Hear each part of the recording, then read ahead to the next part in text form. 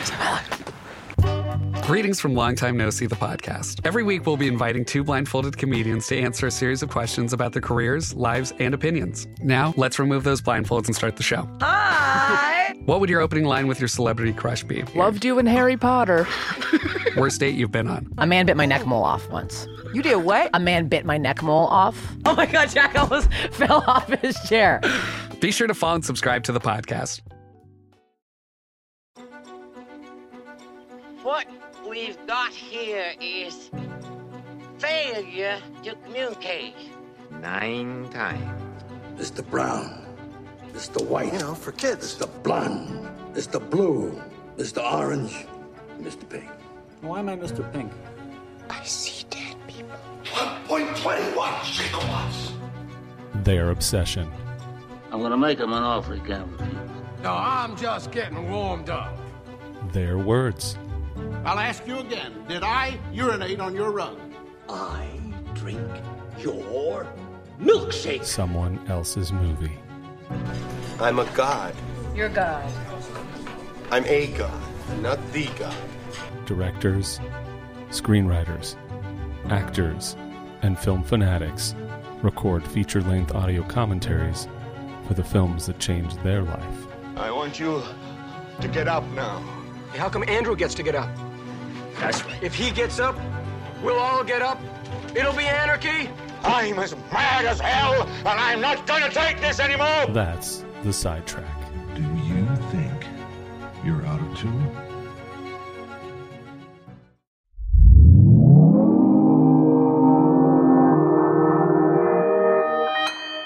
Consequence Podcast Network.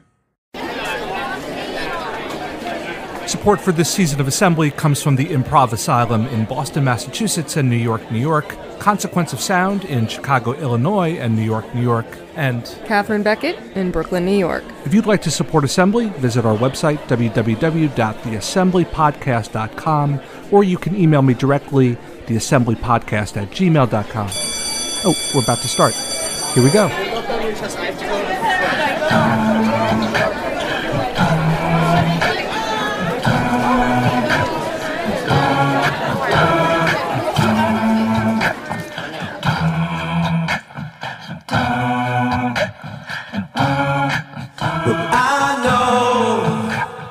Body hasn't got to be warned, and I've roamed the pattern of the beast of this shore. She's foaming up at the lip, you see, getting warmer in the middle. She's carrying all the trash away, more than for just a little. We're warm, we've got to move away from this shore. So keep your toenails on the ground, put your fingers in the air, let your voices sing it loud. It's around you. Keep your toenails on the ground, lift your fingers in the air, let your voices sing it loud. It's around you. The Modern School of Film presents Assembly, a look at what brings us together in parts. My name is Robert Milazzo, and I'll bring you what I see, what I hear, and what I learn. Now, let's start the assembly.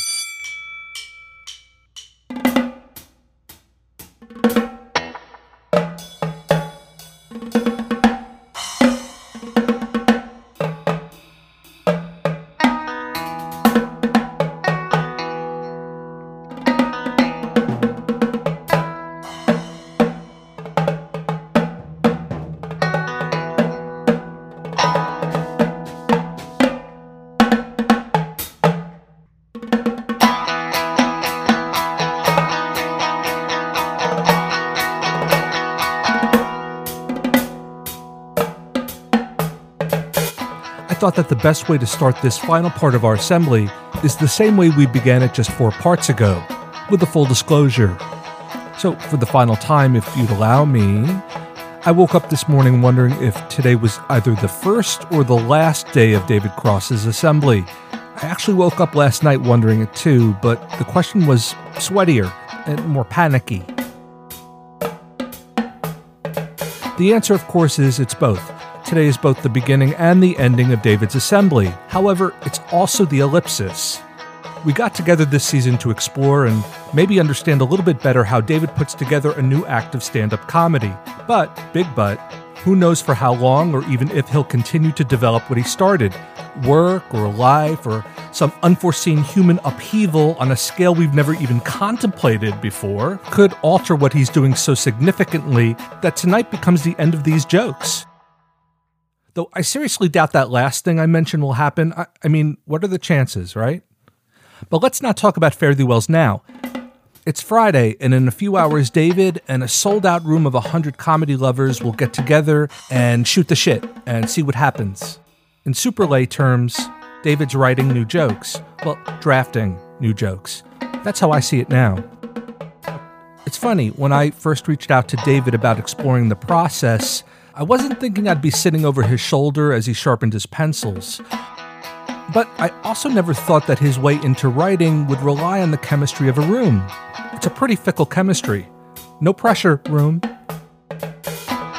In a profession that is far less sexy than meets the ear, maybe something more tangible than chemistry would be less challenging. And anything less challenging wouldn't be as funny. But when David looks out into the room, when, as Sarah Silverman told me, his stuff hits the air, what is he thinking? And who are some of the people thinking back at him, breathing the same air? It's funny how unfunny basements are. Closets, though, are hilarious. Here's the final part of the assembly. David hit the atmosphere. What's your name and what do you do? My name is David Cross. I make cookies. That you get on your computer. Not the thing you eat. Not Famous Amos? No. What does go on in your mind when you're on stage? Your mind. It's for me, there's two things happening. Currently, I'm subconsciously just working and intuitively trying to write the bit, sell the bit, perform the bit in the best way I can, which means pausing, cadence, tonality, and I'm not thinking about it. It's happening. It's happening subconsciously. And the other thing is, barely consciously, I'm noting the room. I'm noting how things are being reacted to, and I'm adjusting. This is a little different because it is so loose, and I feel like I can kind of get away with stuff and be more in the moment. And if it doesn't work, it doesn't work, and I can comment on stuff. And once I start doing the set, I'm kind of on tour, and it's week or show number 37, and I'm in, Saratoga or wherever the fuck I am, and I'm doing it, and I'm having a good time, and I'm doing it. My mind will wander. You can be doing your set, you're doing a bit for the 100th time, and you're doing everything. You're selling, you got the points, you're doing it, and your mind just wanders, and it's like, it's the weirdest thing, and you can literally be thinking, not in a really clear way, but you can be thinking, oh shit, I didn't turn off the stove. I need to turn off the stove. I think I turned off the stove, did I? Oh yeah, I did, because I left. Yeah, I did. I did. I double backed and I turned off the stove. Okay, we're all good. And then you just kind of come back and you're in the middle of your bit. Theater actors probably know what I'm talking about, especially when you've done it a million times. It becomes like muscle memory and sense memory, and you're just doing it and you know how to do. And maybe it's different with acting because there are other people on stage. But when you're doing a monologue and you're standing there, yeah, I mean your mind can wander. You'll see people. You'll see somebody. You'll see somebody with their arms folded with a scowl, and you'll think, what's up with that guy? I wonder if I should do it. And you just start thinking about the stuff, and then you come back to your stand-up and you do it. And there's occasionally you'll come back and you finish the bit and you're like, what was I talking about? Oh yeah, diapers. That'll happen. It's the weirdest, oddest thing that the human brain is capable of. I was thinking of, my football analogies this morning, but when the 49ers played the Bengals and Joe Montana was quarterback, there's a moment in that last drive, and everyone's tense, like, lead us here. And you know what he did in the huddle? He said, hey, there's John Candy. Yeah. When you think of that, is that a mark of it's really working? Like it's all connecting? Or is it just kind of a weird metaphysical pop? No, I don't think there's anything necessarily positive or negative about it. It's just a thing. I think The only thing it really denotes is that I've got it down by, it's all memorized. I suppose that's the only thing. It's so memorized, and I've got everything all, again, the cadence of performance, I pause here, I raise my voice here, and I point over there. And that you've just done it so many times, I guess your brain allows your mind to wander, I don't know that you'll be able to understand it unless you actually do it, but I know other stand-ups know what I'm talking about. I can't really describe it. It's just, I've been doing it so long that it's just such a natural state of being for me. It's just a heightened way of being. My name is Patton Oswalt. I'm a comedian. When I'm doing stand-up, when I'm on stage, I'm very, very present in what is happening absolutely right now. I'm very lucky in that I don't really do shitty gigs anymore. It's usually a theater that I want to do in front of a crowd that I want to be in front of. And so I'm not like kind of switching my mind off and going, let me just plow through this shit. I'm doing my act, but I'm also enjoying watching how the audience is enjoying it or not reacting or reacting. That to me is all. I'm very, very, in tune and present for that. I like it. I never really float away. I do think of, I can think of different variations on something that I'm doing, like, oh, what if I add this later? Something will come up, but I don't really do the whole, oh, I got to go pick up milk or I got to return that. I want to be there for the show and watch. The crowds fascinate me, so I want to see how they react to things always. Yeah. I'm in my head but present. That's the best way to describe it. Do you ever turn to the audience and see yourself? No, not really. Do you ever have that moment like the tightrope looking down? Oh, fuck. You don't know how to move forward or backwards. Have you ever been stalled on stage? Sure. More so when I was like coming up, but there have been shows I wasn't ready for, and I can think of some specific ones where I shouldn't have done it, and I got talked into it, and also your narcissism, or your ego makes you think, excuse me, potential spam. Your ego says, I'm not ready, but I can be ready. I'm good enough. I'm a professional. I can do this. And then, you're on stage, and after about 30 seconds, you're floundering and your stuff isn't ready, and you realize it, and there's 3,000 people. And that's happened a couple times. Sometimes it's okay, and sometimes it's just you walk off stage going, why did I do that? Why did I do that? And then sometimes you are ready, and I did the TV taping, hosted the gala at Just for Laughs. And because it's a taping, the audience is lit, which is not preferable to me, the entire audience, that happens with any taping, really. And I was I was over halfway through with the tour, so I had done 50 shows at this point. And, it's a very prestigious thing, and I was very honored to be asked to do it. My opening set was not good. I just got thrown. Somebody said something. I didn't hear it correctly. I was like, what? And I was not connecting with the audience, even though they were happy to see me. And I made a mistake that I've made several times before, and I just don't learn my lesson, which is to try a new joke, something that occurred to me on that set, and I'll come out, and I've done this at least a dozen times in a big show, big important show, and something happened on the street or whatever, and I come out and I open with this thing, and people are like, huh? Literally, I'm doing like 7 to 12 minutes to open up, and I've certainly got enough out of an hour and a half to pull 7 to 12 minutes, but again, it's kind of like an ego thing, like, oh, I got this, and sometimes you don't. Afterwards, you just go home. Yeah, it's late, dude. I got a kid, these shows, if it's the 7:30 show, then I'll definitely stick around. And usually 1 or 2 people there, and I'll have a beer or two. But tonight, I can't drink because I'm on these medications, so I'll just go home. And I was thinking I might not even be able to ride my bike, which I usually do, like the way I feel now on these muscle relaxants. It's going to make the show a little more interesting. We'll see how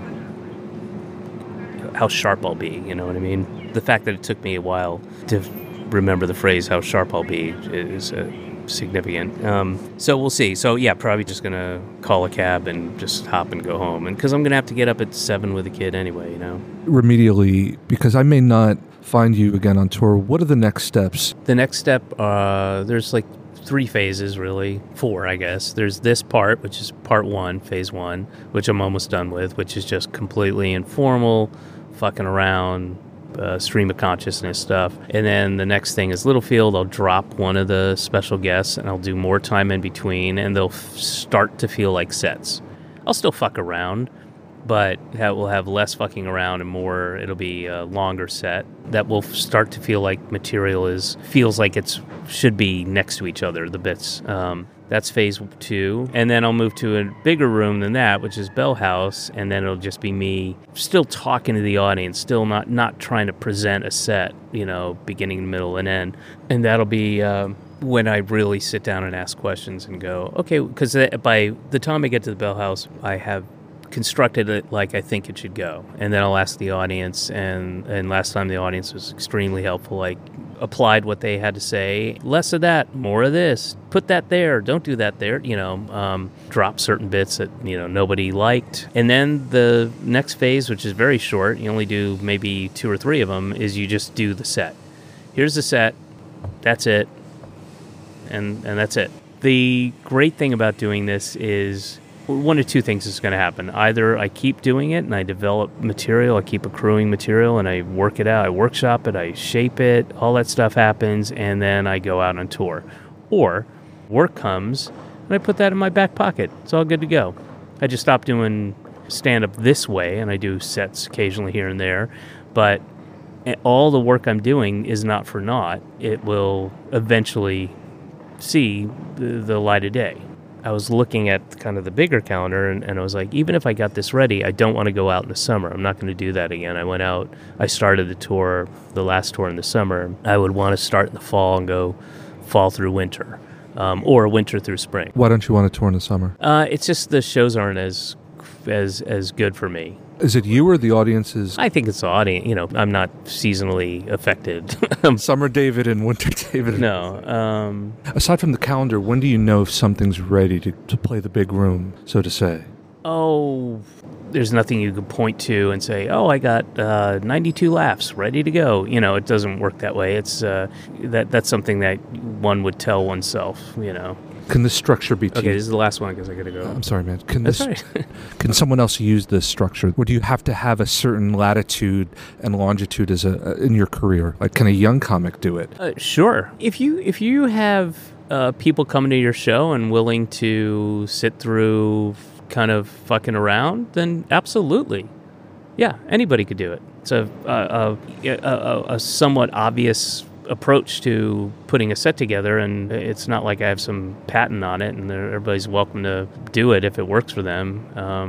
It works for me. It's fun, and as I said, it's my audience, and it's a pleasure. It's never not anything short of really fun, and sometimes it's really, really fun, and then occasionally on very special nights it's really, really, really, really fun.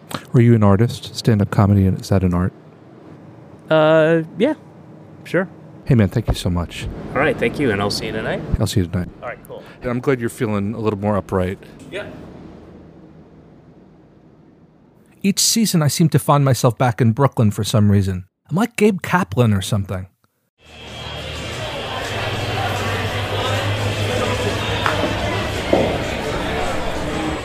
Union Hall is a bar in the Park Slope area of Brooklyn, New York. Union Hall is a well-appointed but surprisingly loud bar, made even louder by, I kid you not, 2 bocce ball courts laid out side by side, inside, in the main area of the bar. Grandma definitely didn't get her comedy here. Underneath, or downstairs, or in the basement, there's a modest stage and a performance area of about 100 seats. Very cool, very cozy, low ceilings, super intimate, and you can actually hear the person you're sitting next to or standing with. So it makes sense that David would want to stage this first stage here. My name is Janine Garofalo, and I am a stand-up comic. What is alternative comedy? Or, can you put that one to bed? I don't know. That is what I consider alternative comedy, since that term exists, is people doing stand-up in a venue that is an alternative to a traditional stand-up comedy venue. Mm. But the reason I think there were articles written between 92 and 96, a lot of times myself and David mentioned, was alternative music broke. And I think some journalists in Los Angeles and New York decided to just categorize some of the comics like myself and David, who were doing shows like Beth Lapidus' shows, Luna Park, as alternative comedy. Myself and David and a lot of the comics were dressing, I guess, the way people who like Weezer dress, or Pavement, or, Ween. Liz Phair, Juliana Hatfield. Because it is a taste issue. You tend to have a certain style of comedy, a certain taste in music, a certain style of dress. And like-minded comics tend to find each other through music and politics and outward appearance sometimes, things like that. There was a definite similarity between myself and David and Laura Keitling or other Emerson comics and Karen Kilgariff and Beth Lapidus and Moon Zappa and all of these people. And David he's an icon. Do people come to see him or his act? It's both. People come to see him because he's David Cross from Mr. Show with Bob and Dave, from Arrested Development, from all manner of things. David means something to them. So does Bob. That show means something. Arrested Development means something to people, but really Mr. Show. And those are the toughest fans in the world because, boy, they feel betrayed when David or Bob go outside of that zone. They come to see David because they admire and respect him, and they come to see what he's going to say. It's like seeing a band to a lot of people. There are people that travel to see David, and, oh, my God. Was that your question, by the way? You said, do people come to see David or the stand-up? Because then I thought, did I mishear you? No, you're doing it. You're doing it. No, he's an icon. He means a great deal to a lot of people. Excuse me, are you here to see David Cross? No? Okay. That's okay. Hi, can I talk to you about David Cross? He's here tonight. Did you know that? No? Okay. Can I talk to you for 2 seconds? Because I heard you say David Cross is here, or maybe he is. He will be here. What's your name and where are you from? My name's Darren. I was originally from Baltimore, Maryland, and I live in New Jersey now. Awesome. What are you doing here at Union Hall? I'm celebrating a friend's wedding. Did you know David Cross was going to be here tonight? I did. I looked up this venue, and then I found out that he was going to be here tonight. I'm like, I hope I see David Cross tonight. Who is David Cross? He is an amazing comedian. He was on one of my favorite shows, which I'm blanking on, with Jason Bateman and, I'm just terrible with names. Pronouns are like the worst for me. But I find him to be hilarious. He's asking the audience for feedback on his new material. Do you think that's brave, or do you think that's standard stuff? I think that the thing about a comedian, after 7 or 8 years, you learn to read the room, and I think that... So I find that unusual. What do you think of Brooklyn? Oh, it's lovely. It's lovely. What do you think of the fact that David's going to be here? I mean, in the sense of this is a super neighborhood spot. Is it strange that he would try out... He's trying out some new material here. Is that interesting, strange? Why wouldn't he do that here? I would think it weird if he was in, like, Las Vegas trying new material. Actually, I saw David Cross in Las Vegas walking through the Aria Hotel once. I'm like, oh, that's fucking David Cross right there. And I was like, I'm not going to bother him. So you didn't want to be that guy? I didn't want to be that guy, but I still wanted to be that guy, just to sort of, like, let him know he was appreciated. Do you think David's work engenders the that guy syndrome? I don't know. In the sense of, do you think he comes off as accessible? No. Not to the mainstream. How does he come off? He's smart. Before the unfortunateness befalling Aziz Ansari, he's a very smart comic, and he doesn't care who his audience is, right? So he actually would say that very frequently. There's like certain people who he didn't want to be mobbed by certain types of people because he thought that meant that he was watering down his material too much. Can David ever do or say something publicly to put you off? I'm sure he could. Anybody could. Do you think comics are in a bad spot now these days with the Roman Colosseum that we live in of the thumbs up, thumbs down culture? Do you think it's a tougher time, or do you think it's an interesting time? I think when you go to a comic show, people who like comedy, there's like going to an action movie. There's a suspension of disbelief. And so there's a suspension of sort of the rules of, to some extent, what you can say and what you can't say. So I think that there's...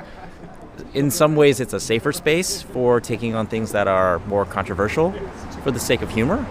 I think it's one thing when people think that you're doing this as an act, and another thing when they actually believe that's who you are. Last question. You're here on a school night. I'm always fascinated by people who are at bars at school nights. Bar nights will get old for me when I feel like I'm old in a bar. Arrested Development. Ring a bell? Arrested Development. Thank you. Oh my God. Why couldn't I remember that? I couldn't remember that. So, Arrested Development. Thank you for reminding me. What's your name and where you're from? I'm April Osborne. I'm from California, Southern California. I live in Bay Ridge, just far south of here. What brings you out here tonight? We're here to see David Cross. I think we were both big Arrested Development fans. Have not followed David's career significantly outside of that, but, excited to see what he's got going. So your point of entry for David is Arrested Development? Mm-hmm. It is. Yeah. And I am on the Union Hall calendar emailing list, which is how I heard about it. What are you expecting tonight? I expect that he's trying out material for something. Mm-hmm. A lot of comics do that around here, so I assume it's going to be... I can't remember if we're later or earlier in the run. I think we're later. Yeah. So I assume it will have been run through a bit, and we'll see. Do you know the process is he's going to turn to the audience at the end and ask for feedback? Does that cow you, or does it interest you? I don't have a problem with that. I think Amy Schumer heckled me years ago, and I hold it against her still. Right. It wasn't a big deal. We were at Eastville Comedy, where we got also free tickets, and we were signing the check, and she did not like that we were signing checks. I don't know. And we were trying to be as quiet as possible, but she thought we were being too loud, and so she yelled at us for interrupting her set. It felt like heckling. I don't mind giving feedback. That's fine. That sounds like a much more positive toward the crowd. If the tickets were twice as much, would you be as forgiving?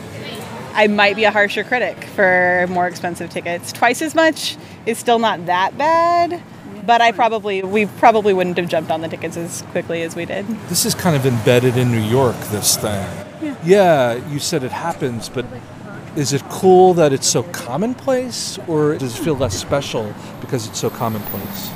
We've been here for 10 years, so we're kind of used to it, but I think it is one of those things that makes living in New York worth it. I think there are a lot of annoyances about living in New York and getting to do cool things like this, and where it is an easy thing to do on a Friday night without having to get in line for hours and hours or travel a significant amount of distance or even pay very much for a ticket. Is one of the great things about New York, and I think we appreciate that. What's your name and where you're from? Alexander Cavan, and I'm from Plentywood, Montana. Plentywood, Montana. David and I were talking about Montana today. Oh, why? I'm recording his process to put a show together, and he thinks it won't be informative. And I said, what about that young, up-and-coming comic in, let's say, Montana, who may be listening? Yeah, I actually used to do stand-up comedy in Montana, and David is a huge influence of mine, so how prophetic of you to think of that. Have you seen David do stand-up before?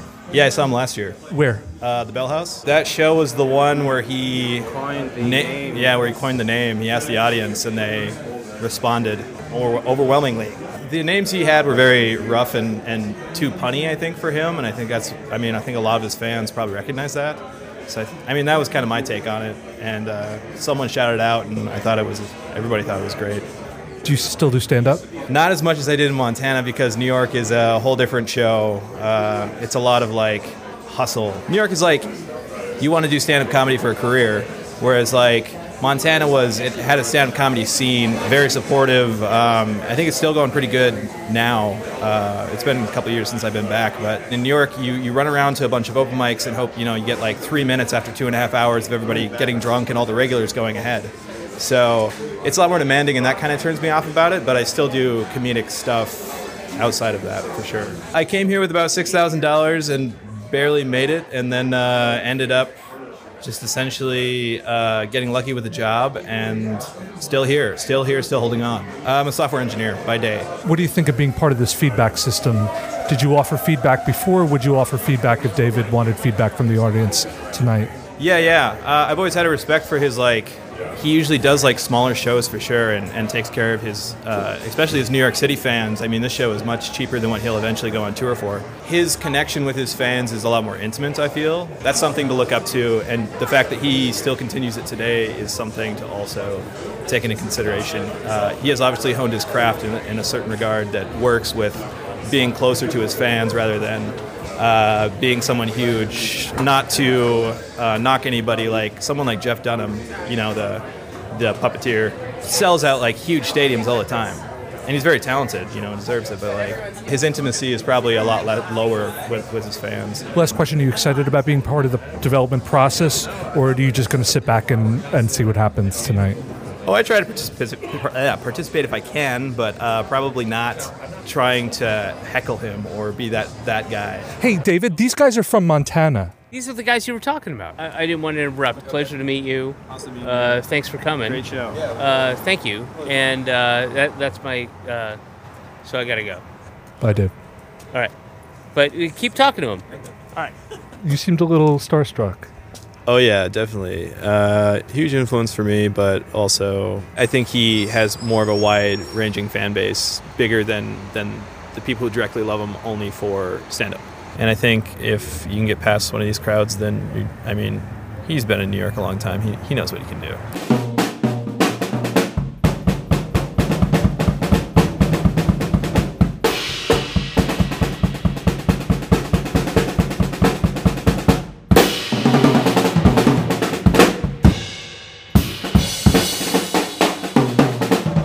So here we are. It's all over but the laughing. Well, first the laughing, then the talking. David's about to work the room. No more Greek chorus, or mentors, or friends, or family members, thank you by the way, or phone alarms, or muscle relaxers that I know of. It's just David and what's on his mind, and on his music stand for some free-range comedy. Then he'll bump up the lights. So tug on your ear and come back. Rubber, meet road. But now this. Here in the break, I'd like to tell you about the Modern School of Film. The Modern School of Film is a school where I get to teach you how to make things, creative things, your things, work that is your voice, like assembly maybe. Classes in making, storytelling, documenting, writing, culture, sometimes plain old movie watching. Oh, and occasionally we'll teach you how to take a punch or two. Thanks, Professor Dolph Lundgren. And Professor Wesley Snipes. If you'd like to take one of our online courses, please visit us, www.modernschooloffilm.com. All the information is there. You can email me directly if you have any questions. Also, follow us at Mod School of Film. I'm so grateful that students from around the world take Modern School of Film classes, and I'm even more grateful to have learned so much more than I could ever teach. So check us out. Now, back to the assembly.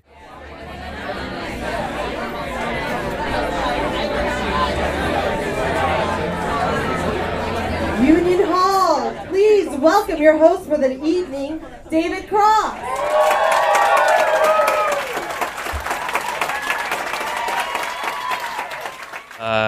So yeah, how's everybody doing this Friday night in Brooklyn? Yeah.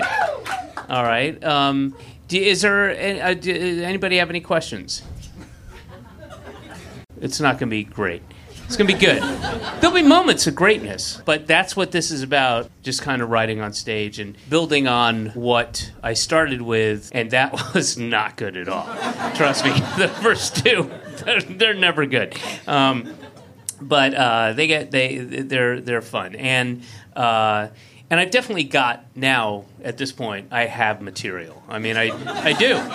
You'll see. Because I have 3 guests, and they're bringing it. They've got their A game. They've top-notch stuff. So you will be entertained at some point. Sometime if there's 10 minutes of me and you're going, what the fuck? Somebody will be on here and they'll be boom, all their stuff that's been worked on. This is I'm working on stuff. So the first part, this part right here, is about as loose as it's going to get, except for the very, very end. You'll see. But in the middle, I'll be doing bits that I started, whatever it was, 9 shows ago, and they weren't that really realized, and now they're becoming more realized. And I'm still experimenting, so I may a bit. If you've been here, I know there's a number of people who come to several of these, and if you saw a bit that was really good in show number 5, and now I'm I may be fucking with it too much, so that bit will go down. But I'll learn, and I'll ask. That's another thing. This is all interactive. We're all one here. I mean, there's a phalanx of security here if you dare speak out. But if no, but this is all I want to hear from you, and I'll talk to you at the end of this, and it's fun. I enjoy doing it. And this first part, very loose, just saying hi, but then I'll be doing like bits. Some bits again, killer, and some need work, and some that'll be the last time it's ever said out loud. It'll be never said again. Sometimes it'll be said here, but never. I'll never bring it out because you've told me not to. But I've been on drugs since Monday. I had a laser surgery on my left eye on Tuesday. I didn't know. I had a show Monday night, and I did not know when I scheduled these shows, and I knew I was going to have that operation on Tuesday. I didn't know that the day prior they wanted me on drugs all day before I went in, so that show was interesting. Yeah, I got some good stuff. I was really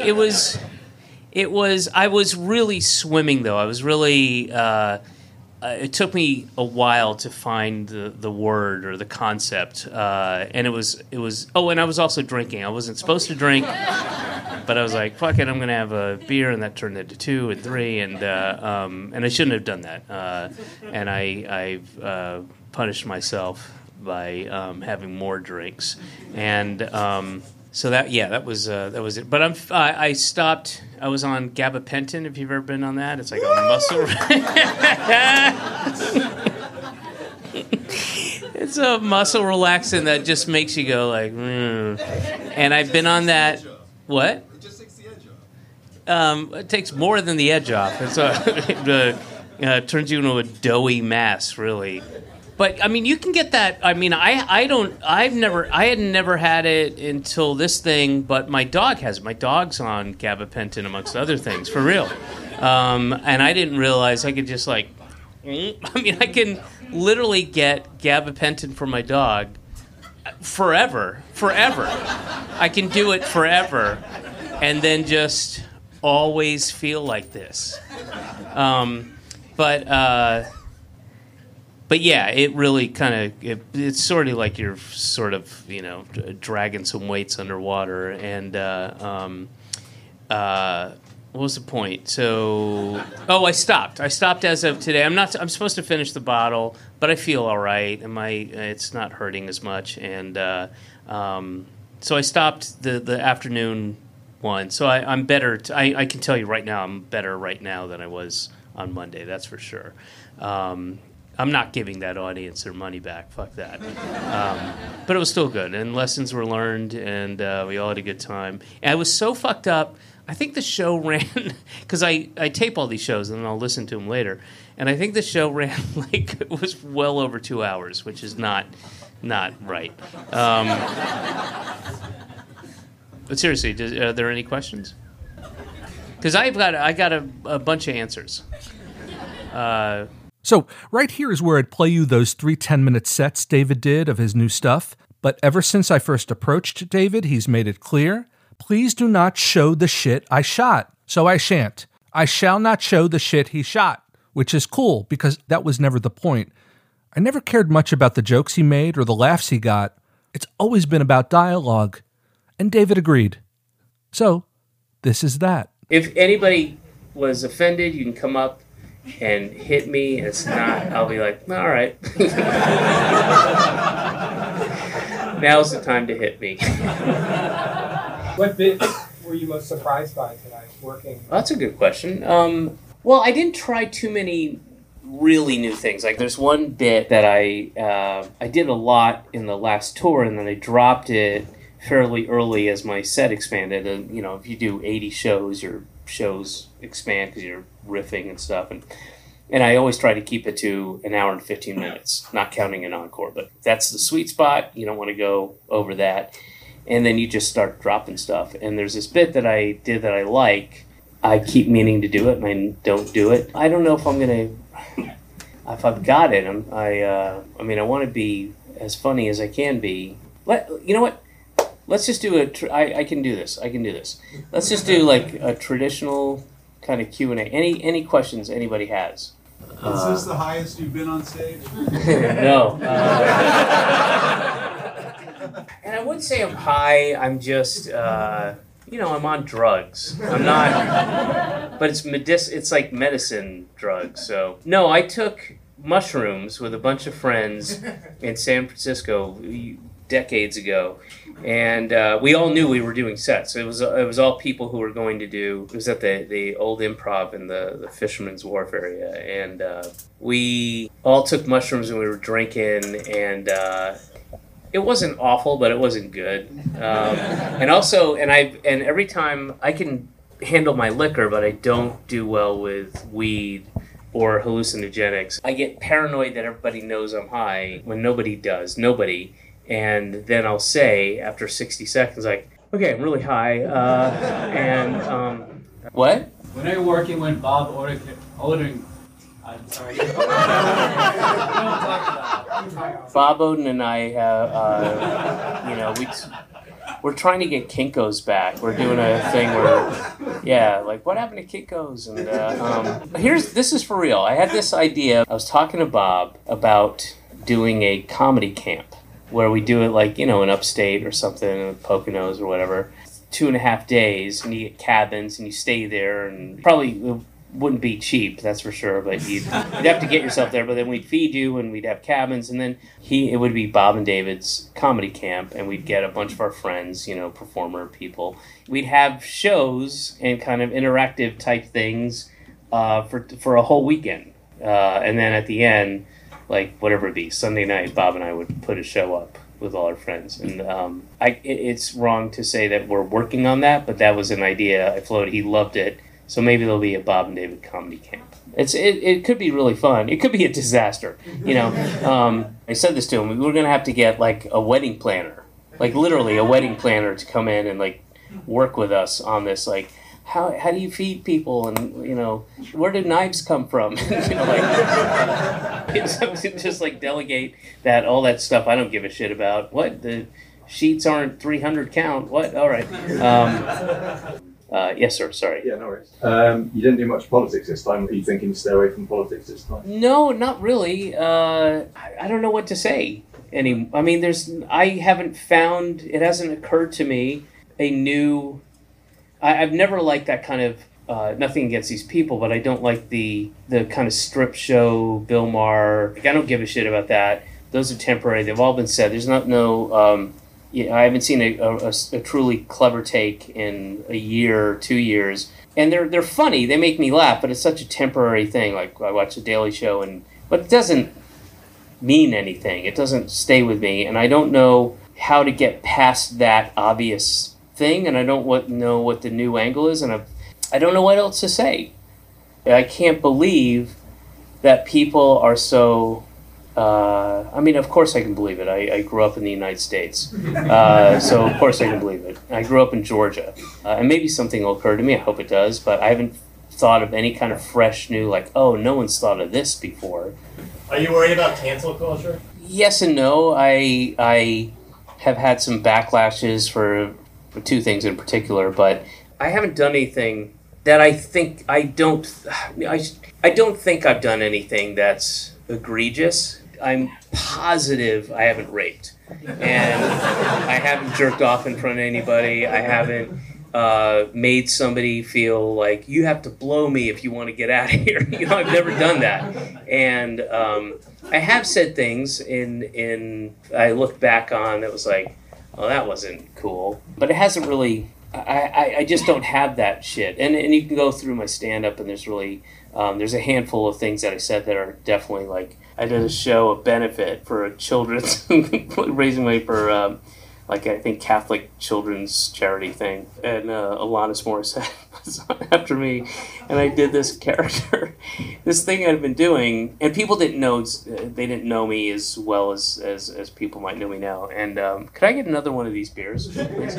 Also, anybody can leave whenever they want. The show is over. It's officially over, so you can don't feel bad. So it's this character that was a well-meaning. His name was Ainsley McTree, and I had my hair back, and I come out with a guitar and thank you so much for coming. My name is Ainsley McTree, and these are songs meant to rise the spirit and rouse and, you know, whatever. And the whole time I'm just tuning, and I don't know how to tune a guitar or play it. And I would talk about the plight of the Native American and the genocide and how we took the land. But then it got into very graphic language about what we did, you know, symbolically, you know, and we skull fucked your children, you know, and it was just like, whoa, wait, you know, the idea, the joke is like, he's really well-meaning and earnest, but that's inappropriate language to use. And and I did that, and that's definitely something I think it was really, it's still funny to me. I mean, I get the joke. But if for somebody who's like hypersensitive, acutely sensitive, maybe is the proper thing to say, I could see how if somebody found that and, you know, be like, this is bullshit, and, you know, this is racist, and it's wrong, and it's awful. I have a handful of those things from the past. It's a little unsettling. At least I can say why. And there aren't very many bits I had where it's like, fuck you, I think it's funny. You know, I think I can defend the context of what it is and what it meant. Class is not over. Again, you know, please, you can leave. This is fun for me. It's self-indulgent. It'll be better when I get that beer. That beer's going to be great because this is hot. I've had this for a couple years. And also, when I'm done with this question, if you have any comments about any of the bits, like, I like that line, why didn't you do this, anything, I'll take them. I'm happy to. I appreciate it. They help me. But I'm sorry, my eyes are all over the place because I can't see, but you're over there, yes. What did you think about Jeffrey Epstein? You know, I miss him.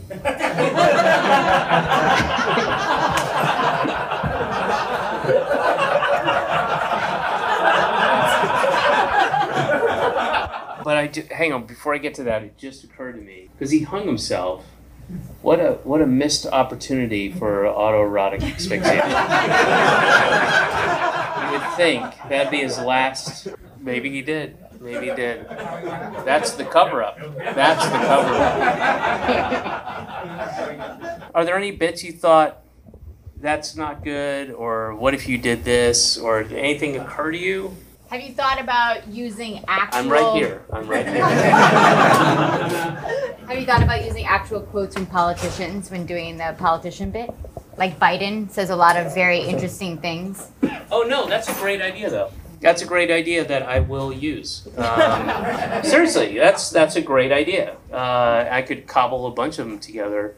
Maybe, God, if there were enough that I could just pull from everything and make one crazy monologue that's all based on real shit, you know, people said. Politicians lie, even the ones you love. I love Bernie Sanders, but I'm sure he's, well, maybe not Bernie, but everyone else, like pulling some bullshit about, you know, I was in, you know, Ames, Iowa, this woman came up to me, and da-da-da-da-da, and it's just bullshit. It's like the same as when preachers and rabbis tell a story about, I was at Key Foods. This is a preacher. I was at Key Foods with the Talmud in tow, and the young woman, you know, whatever. But I don't want to make it just Biden, you know? I mean, crazy shit politicians say. Like, I run a trivia night at the Double Windsor, and I've done, guess who it is? Is it Biden, Trump, Putin, or sorry, Stalin or Hitler? And you'd be surprised. I would not be surprised. Yeah. It could be anything. It's just like any kind of random quote, and you have to guess who That's said a good it. idea. I'm going to take you up on that. Not that you offered it as a thing. I'm just stealing it. My gift to you. Okay, thank you. I will take you up on that. That's a good idea, and it's clever, and it's cool that at the end I go, guess what, motherfuckers? This is who said it, and then, you know. Okay, well, thank you guys very much. I do appreciate it. And all right, I'm still talking. All right, sorry. Thank you guys so much. Good luck in surgery. How was that? What? Did you learn stuff tonight? Oh, gosh, I don't know. I don't know if I'll know until I listen to the transcripts. I think that I riffed a couple good things that I will definitely use, but I'll have to listen to it. Does this exhaust you, stand up, physically, at the end of the night? Not really. I'm usually kind of amped up. I get exhausted when I get home. But when I go out on tour and the grind of it, yeah, it can be very exhausting. Are you waiting for this phase to be over? You talk about phases. Are you done with this phase, mentally looking for the next phase, the bigger room, the bigger house? Well, I know that it's coming, and I'm just sort of enjoying the luxury of not having to work, really, and just going, hey, I'm just fucking around and doing that. And then, we'll move into Littlefield where it'll be less of that and more, that's where the work will start coming, where I'll pare this stuff down and focus it. Thinking of this almost like in terms of cocktail napkins of thought or paragraphs of thought. You talked a little bit about this process with Bob and Mr. Show. Is that kind of how you beated it out? Is the riffing of stand-up different from the riffing of sketch, let's say? Yeah, because sketch has a beginning, middle, and an end, and you have a concept. And, it can be high concept or low concept, but it's you're telling a tiny little story in 3 minutes, and stand-up is different. It's a monologue, first of all, and it's a guy... there's no theatricality to it, not like a sketch has. Where were you looking during the set? I was watching your eyes a little bit. What's your eye line? What are you literally looking at? You can't see anything. It's just dark, except for the bar. You can see the light of the bar, so I'm just looking out. I look down a lot. I've watched, when I have to edit a special, I look at the ground a lot, at the floor, and I pace. And when I'm looking out into the darkness. You can't see. Hey, Mark, how are you? But, when do friends come to see it? Like my close friends or my wife or anything? I'm like, no, I've discouraged people to come at this stage and just wait. Probably when I get to Bell House, phase 3, I'll ask them to start coming. I will go over to, the Fish rehearsals practice space, and we'll have a jam session with Fish. Playing, they play in the background, and then we mute all their instruments and we just play a studio album, but not a Fish, of the String Cheese incident, and then we'll jam. We'll have a jam session. What is the amber of it all, in the sense of, does she ask, like, how did it go? Or does she kind of say, she always asks how it goes, and but in that kind of cursory way, the same way I ask her how something goes, like, hey, how was it? And they tell you, and then and you can get a sense if somebody really wants to talk about it. I don't really at this stage, at least until she's knows it and knows the references and stuff, but she will be extremely helpful once I invite her into the process. And it's nice. It's a nice invitation. It's on like a kind of a cream ivory, thick stock, gold embossed calligraphy. There's a wax seal. It's sent by pigeon. It's the only way I would invite Amber to anything, because I respect her. Well, I'll leave you with this. You did say something to me today that no matter what your fog is about the surgery or the procedure, the mindset of you, I hadn't thought of that. I mean, what was on your mind tonight? Well, definitely tonight was not ideal. I definitely in a bit of a fog. There's a little kind of diarrhea of the mouth where I was just talking and I was trying to find my way. It wasn't great because of that. And like I'm talking to you now, and I'm just like, I truly think I've lost 35 to 45% of my vocabulary that would be at my command or at the ready, but I just don't have the words for things. And that's, that's literally everything you have as a comic are words. So, yeah, I don't know. Are you going to take a mulligan? I guess, kind of, yeah. I mean, but this is the time to do it. And it was still fun. I tried to give everybody their paltry money's worth. But, I wanted to make sure people had a good time. And I don't know how much I will gain from this particular set. As I said, I'll go back. I know I riffed a couple of good lines, but honestly, if I get 5 new lines a night or 5 ideas that blossom into some other thing, and also really good suggestions from the audience, very good, very helpful. I mean, that's worth a lot. That's worth a lot.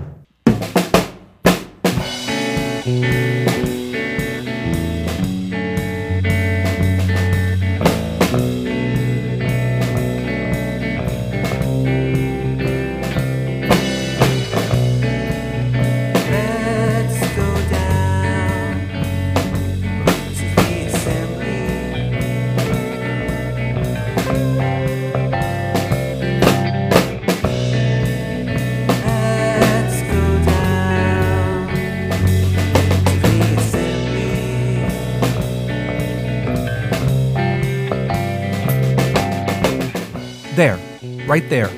That's it. That is David's assembly. David created art, then showed it to people. They responded, and now he'll take it from there, regardless of where or how far or for how long he takes it.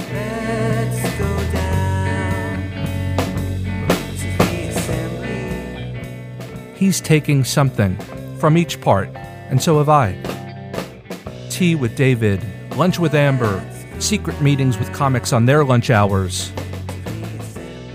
muscle relaxers, phone alarms, spam risks, expats from Montana, bocce balls, and some of the most fun and enlightening phone calls, and yes, even Zooms, that I have ever had the privilege to place.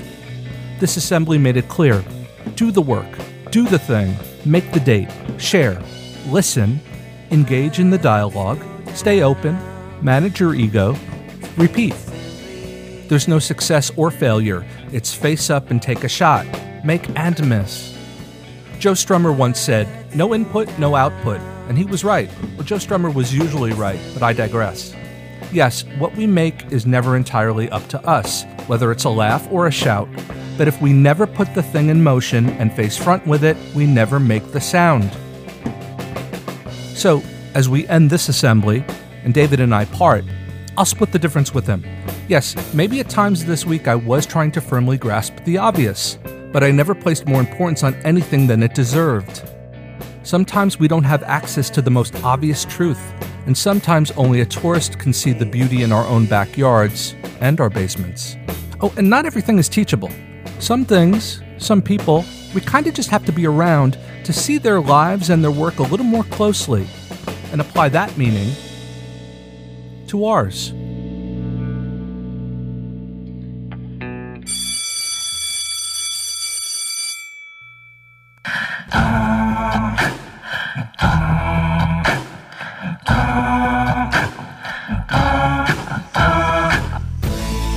Assembly is created and produced by me, Robert Milazzo. Original music for this season is by Fred Armisen. The Assembly theme is by A&R. Visit our website, theassemblypodcast.com. Send any questions, comments you have. You can also suggest an assembly you'd like me to feature on the show. And of course, you can contribute there. Your contributions are incredibly appreciated, I promise. Assembly is a presentation of the Modern School of Film.